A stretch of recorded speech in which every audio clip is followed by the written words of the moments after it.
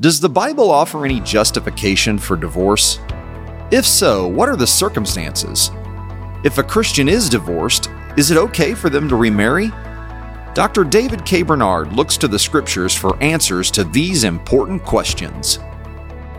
Welcome to Apostolic Life in the 21st Century, a podcast dedicated to helping modern-day believers live out the teachings of the first century church. This podcast is part of the teaching ministry of Dr. David K. Bernard. Dr. Bernard has dedicated his life to studying the Bible and helping believers apply its message to their daily lives. In Apostolic Life in the 21st Century, Dr. Bernard answers your questions about what the Bible teaches and how those teachings apply to everyday life. Thank you for joining us for this episode. Hello, podcast listeners. This is Dr. David K. Bernard. As General Superintendent of the United Pentecostal Church International, I want to invite you to join me September 19 through 22nd in Indianapolis, Indiana for our annual General Conference. General Conference is an opportunity to experience firsthand what God is doing across North America and around the world through the ministry of the United Pentecostal Church International. Last year's General Conference in Orlando, Florida was one of the best in recent memory. We're expecting God to do great things again at this year's General Conference. You can visit upcigc.com and subscribe to email updates to learn more about what's happening at this year's General Conference. I look forward to seeing you later this year in Indianapolis. God bless. Both Jesus and Paul addressed the topic of marriage and divorce, and their words were challenging for their initial audience, and their words are still challenging to readers and listeners today. In fact, in Matthew chapter 19 and verse number 10, Jesus' disciples responded to his teaching on divorce and marriage by saying, if this is the case of a man with his wife, it's better not to marry. Is divorce, from a biblical point of view, ever justified? And if so, what would you say the circumstances are for that justification? And if a person is divorced, does the Bible ever sanction remarriage? And if so, under what circumstances? This is one of the most difficult questions that we face, and especially as a pastor, it's probably the most difficult issue. So let's try to look at it from a biblical perspective. There are many different opinions. Some believe there should be no divorce. Some believe there can be divorce but no remarriage. Some believe there can be divorce and remarriage, and then people differ on what the grounds are. So you mentioned Matthew 19. Probably we should take a look at what Jesus said there to give us fuller context. So I'm going to read from Matthew chapter 19, starting in verse 3, and to read through verse 11, the New King James. The Pharisees also came to him, that's Jesus, testing him and saying to him, is it lawful for a man to divorce his wife for just any reason? And he answered and said to them, have you not read that he who made them at the beginning made them male and female? And said, for this reason a man shall leave his father and mother, be joined to his wife, and the two shall become one flesh. That's a quote from Genesis. So then they are no longer two, but one flesh. Therefore what God has joined together, let not man separate. They said to him, why then did Moses command to give a certificate of divorce and to put her away?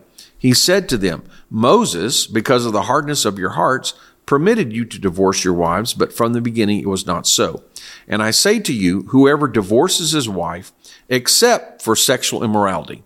The King James says fornication. I think the New King James rightly translates the Greek word meaning all forms of sexual immorality that's physically committed, whether it be fornication in the narrow sense of unmarried people or adultery in the sense of married people or homosexual behavior. It would be all covered here, or child molestation, physical sexual immorality.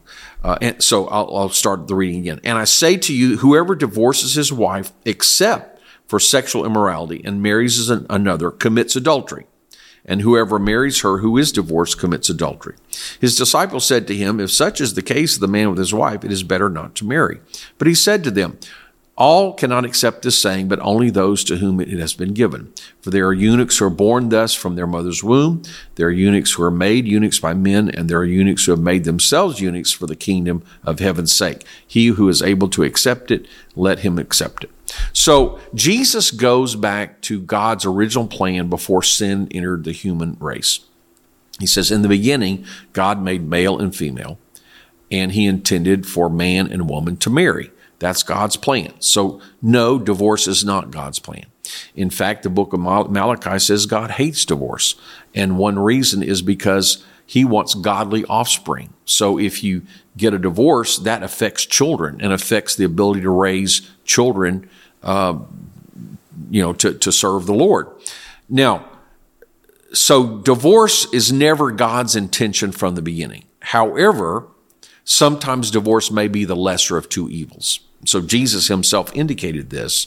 Now, when he cited Moses, Moses gave regulations for if you divorce your wife. So Moses didn't actually say, go get divorced, but he talked about if you are going to get divorced, you need to follow a certain procedure. And it was basically designed to protect, in that case, the wife. So men were just discarding their wives. And so Moses saying, no, you can't do that. If you're going to get a divorce, you have to follow the procedure, and the wife has to have some rights. So it was intended to regulate and provide help to people who are caught in a situation that God never intended. So even under the new covenant, so again, two people who are living for God, who are born again, living a holy life, both living for God, in principle, there should never be a reason for them to get a divorce. And we should go back to God's intention. And in fact, this is how Jesus answered. So the Pharisees, there was a debate among the Pharisees of what were the grounds for divorce. So they were assuming divorce is okay, at least in some cases. So can you divorce for any reason? That's what some of the Pharisees said. If a man doesn't really like his wife, just divorce her. Others saying, no, she has to have committed adultery or committed some serious wrong. That's the only grounds. So they're asking Jesus to choose between the two. Well, he overrode them and said, wait a minute. You're asking, what are my grounds for divorce? That's the wrong question. You ought to be asking, how can I save this marriage? Because in the beginning, that was God's plan. So whenever we talk about this difficult subject, we should always remind ourselves, and it's important, even if we think there is justification for divorce, the main message we should be sending to the church, to our converts, to our children, to our young people, to the newlyweds is not, oh, let's think of all the ways of getting a divorce. Or if it doesn't work out, I can always get a divorce. That's what the world thinks. Hey, I fell in love. Let's get married. But if problems come up, let's get divorced. But in the church, we ought to think, no, marriage is a commitment for life. When problems come up, let's think of how can we save this marriage? How can we improve this marriage? And I would certainly agree, it's not God's will for us to live in a dysfunctional, painful, horrible marriage.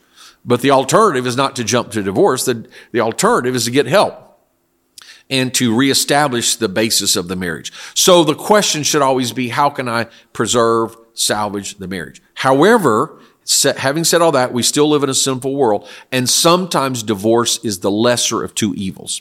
Jesus indicated this because he said, if you just divorce your wife and then you go marry someone else, you committed adultery. What he's basically saying is, and he uses the case of the man, but obviously it would be true either way it goes. But he's saying, look, if you divorce your wife, you break your vow. You made a lifelong commitment. You break it. And then you go marry someone else. Well, in fact, you have committed adultery. That's wrong. But he says, except for the cause of fornication or sexual immorality. So what if your spouse has committed sexual immorality, or we would say adultery? Well, then, in a very real sense, they've broken the marriage vow. So then you may that they've already broken it. So then if you get a divorce, you're not the cause of the divorce. Now, I would hasten to say, Jesus doesn't say you have to get a divorce, but he just says except. There could be an exception. So my thought would be, and as a pastor, I've worked with many situations over the years. I've seen a husband commit adultery, wife committed adultery, but they're repentant, and there's a high ability to restore if both parties are willing to work on it. If the party who has sinned is truly repentant, willing to accept accountability and guidelines, and if the other person is willing to forgive, then the marriage can be saved and often is saved. And many times that should be the best outcome. But there are other times where the sinning party is persistently sinning. It's not just one act, but continuing, or is unrepentant, or there could be other circumstances where the marriage is irretrievably broken.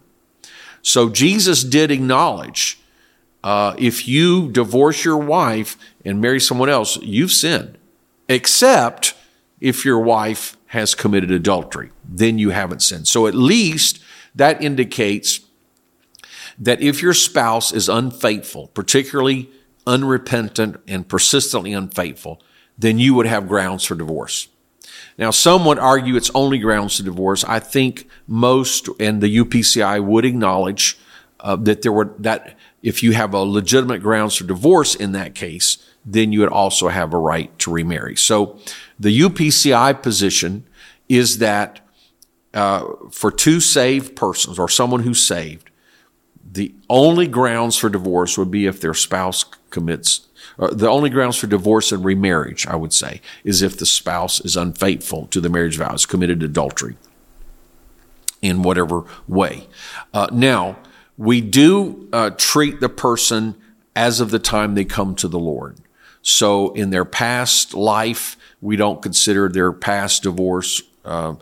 There's nothing they can do about that. And I would certainly say this, because sometimes the question comes up, well, I've divorced and remarried, and now I realize what I did was wrong. I didn't have that exception. Maybe it was before I came to the Lord or whatever. Here's the way I look at it. Even though it might be wrong to get a divorce, God recognizes the fact that you did get a divorce. You can't undo that. So, for example, in John 4, the woman at the well, Jesus said, you've had 5 husbands, and the one you're living with is not yours. He didn't say you had one husband and then every other marriage since then was adulterous and wrong. Even though her multiple marriages might have been wrong, she did it. And he made a distinction between getting married and then just living with someone. So, some argue that a marriage can't be dissolved in the sight of God. I don't believe that's the case. I believe a marriage can be dissolved even when it's wrong. So somebody could get a divorce without proper grounds, but they still got a divorce. That's a fact. So then the question becomes, if they're still divorced and they realize I did wrong getting a divorce, well, you could explore if you could be reconciled with your former spouse. That I think part of repentance would be to see if that's even feasible. But if you are the one that did wrong, it may not be feasible, or the ex-spouse may have gone on and is not even willing, may have another partner. But certainly in the case you've divorced and remarried, then you realize, well, I sinned. I was against God's will. Well, what's the situation? Some people say, well, break up. Well, that doesn't solve the problem. 2 wrongs don't make a right. Here's how I look at it. When you married the first time, you made a lifelong vow. When you married the second time, you made a lifelong vow. You can't keep both of them. It's impossible to keep both. So you already broke one. So logic would be keep the one you're in now. You can't fulfill God's will going backward, but you can fulfill God's will going forward. So if you've divorced or remarried against God's will, that is adultery, Jesus said. Once you recognize that, repent. Once you repent, God forgives you. Then it is not continuing adultery to live with your spouse because you've repented. And you can't do anything to undo that. It's like if you kill somebody, you can't bring them back to life. All you can do is repent. So if you've made 2 lifelong vows, you've broken one beyond repair, it's impossible to fulfill. Well, now you're honor bound to keep the one you're in. Otherwise, if we didn't say that, we could say, well, the person could just leave the second person, or he could go be with somebody else and it wouldn't be adultery. But I think we say no. At whatever time you repent and you're determined to follow God's will, then you're accountable from that moment on. Okay, so my basic answer is divorce is not God's will. Divorce is allowable in certain cases if the spouse has been physically unfaithful to the marriage vow through adultery. Now, while Jesus did talk about lusting after someone being adultery in your heart, that's not the same as physical adultery. So even though lust or pornography or other forms of misconduct may be wrong and need to repent, and need to be accountable to your spouse, I don't think that falls under the category here of an automatic grounds for divorce or remarriage. I think that lust would have to be acted out in practice, in reality with another person. Now, some people also look at Paul's words in 1 Corinthians 7, and he's trying to apply Jesus' words, but he's applying it to a new situation that the Lord didn't address, which is, what if one spouse is in church and one spouse is not? He says, well, you should still stay married. Even though your spouse is not in church, that doesn't invalidate the marriage. However, what if the unbelieving spouse just refuses to live with you? Now that you're a Christian, they don't want that life and they leave you. He says, well, you're not under bondage in such cases. Some people will then say, well, there's a second grounds for divorce and remarriage, and that was abandonment. And then there are cases which are very similar to that, and that is physical abuse of the spouse by one spouse against the other. That in essence is violating the marriage vow in a different way. It's like an abandonment. So here's my answer on that. Paul said the believer is not under bondage. So I don't think you have to chase the person. I think if they get a divorce, okay, it's not your fault. And the same way, I would say if someone is being subjected, you or your children are being subjected to physical abuse in the home, you don't have to live with that. You can walk out on that. Now, I do believe, and I will also say experience as well as statistics, and my own personal pastoral experience shows an abuser is very unlikely to quit without outside accountability. So many times the abuser must be turned in to the police, must be given counseling, must be held accountable by an outside party, by a third party. I don't believe a spouse, and 95% of cases it's women who are abused. I don't believe a woman has to live in a case of ongoing abuse. And when I say ongoing abuse, the person may repent and say they're sorry, but unless there's outside intervention and accountability, it's highly unlikely that will end. It will continue. So, but the way I look at it from a pastoral sense is that does not, I don't think Paul was trying to expand Jesus' exception. So I would not regard the cases of abandonment or abuse as an automatic right to remarry. I do believe they would be a right to not be bound by the situation. So to go ahead and get a divorce to protect yourself legally, if that's what's necessary. In the case of abandonment, your life may be hung up, your finances hung up by somebody you don't even know where they are. And so you might have to get a divorce to protect yourself. And likewise, if you're being abused, you may have to get a divorce or at least a separation just to protect yourself or your children. And I think that's okay. But I don't think you should jump to remarriage. I think you should look for time to see if that separation or that divorce will wake up the sinning spouse so they will come to repentance, and there could be a miracle of restoration and rebuilding and counseling and could restore the marriage. But if not, chances are that sinning spouse is going to move on to another relationship, and then there will be adultery, and then there would be a clear grounds to remarry. So what I'm saying is, in the case of adultery, especially when it's unrepentant, persistent, I do believe there are clear grounds for divorce, and subsequently there could be a remarriage. In the case of abandonment or abuse, I think there are clear grounds for separation and, if necessary, divorce. But I think you should wait to see how it's going to play out, and presumably the Lord's words will come into play, which would eventually result in the possibility of a remarriage. And I base that, 1 Corinthians 7, Paul talks about, he says you should stay together, but if you don't, remain unmarried or be reconciled. So let's say two Christians, for some reason, they can't get along and they separate, and it's not really a scriptural reason. Well, they should remain unmarried then, or be reconciled. So we do recognize that even when the grounds fall short of what Scripture describes, sometimes there are issues where people separate or they can't get along, but in that case, remain unmarried or be reconciled. And then finally, yes, this can be a hard saying, especially in our secular culture, which maximizes personal happiness and do whatever you want. And if you're not happy, then go do whatever you need to make yourself happy. But that's not the scriptural response. Jesus said, marriage is not the highest goal. Your relationship with God is your highest goal. So some people can't even physically get married because of birth defect. Some people can't get married because of what has happened to them in life. And he was living in a time when it was sadly a common practice to take little boys and make eunuchs of them so they could serve in certain capacities. So you might have today transgender people. They might have been surgically affected so they can't fulfill what God intended. And so Jesus says, there's some people that are going to remain single because of birth, some because of circumstances of life, and then some for the sake of the kingdom of God. And that's true of all single adults at some point.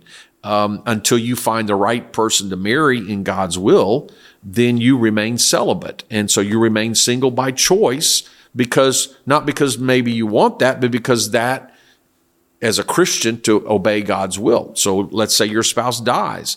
You have the potential for remarrying, but you may never get remarried, or it may be some time. Or let's say there's a divorce. So there are cases where we look at it and we say, in order to fulfill Scripture or in order to fulfill the will of God for my life, I should be single. And Jesus said, you know what? If you think this teaching is too strict, well, maybe you're supposed to choose the choice of the single life in order to serve the Lord. And again, that sounds like a hard saying for us, and it's easy to say, but harder for someone else to live. So that's why, as a pastor, I try to always be compassionate. But I always look for, is there a way to salvage the marriage? If there's not, well then, is there a good reason why they need to separate? And if there is, and then divorce. If there is, then ultimately, is there a legitimate ground scripturally for remarriage? And there are cases like that. And in conclusion, for United Pentecostal ministerial credentials, for example, if your divorce occurred before you were baptized in Jesus' name and received the Holy Ghost, then we don't look at that. If your divorce occurred after you were baptized in Jesus' name and received the Holy Ghost, then we would want two witnesses to verify that your former spouse committed adultery at some point.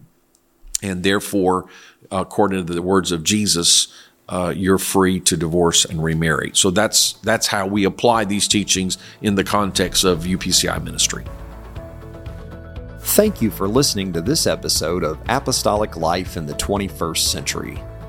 If you enjoy this podcast, please take a moment to give us a review on Apple Podcasts, Spotify, or your favorite podcast app. We also appreciate it when you share Apostolic Life in the 21st Century with a friend or family member. And make plans to join us again next time as we look at how the Bible applies to everyday life.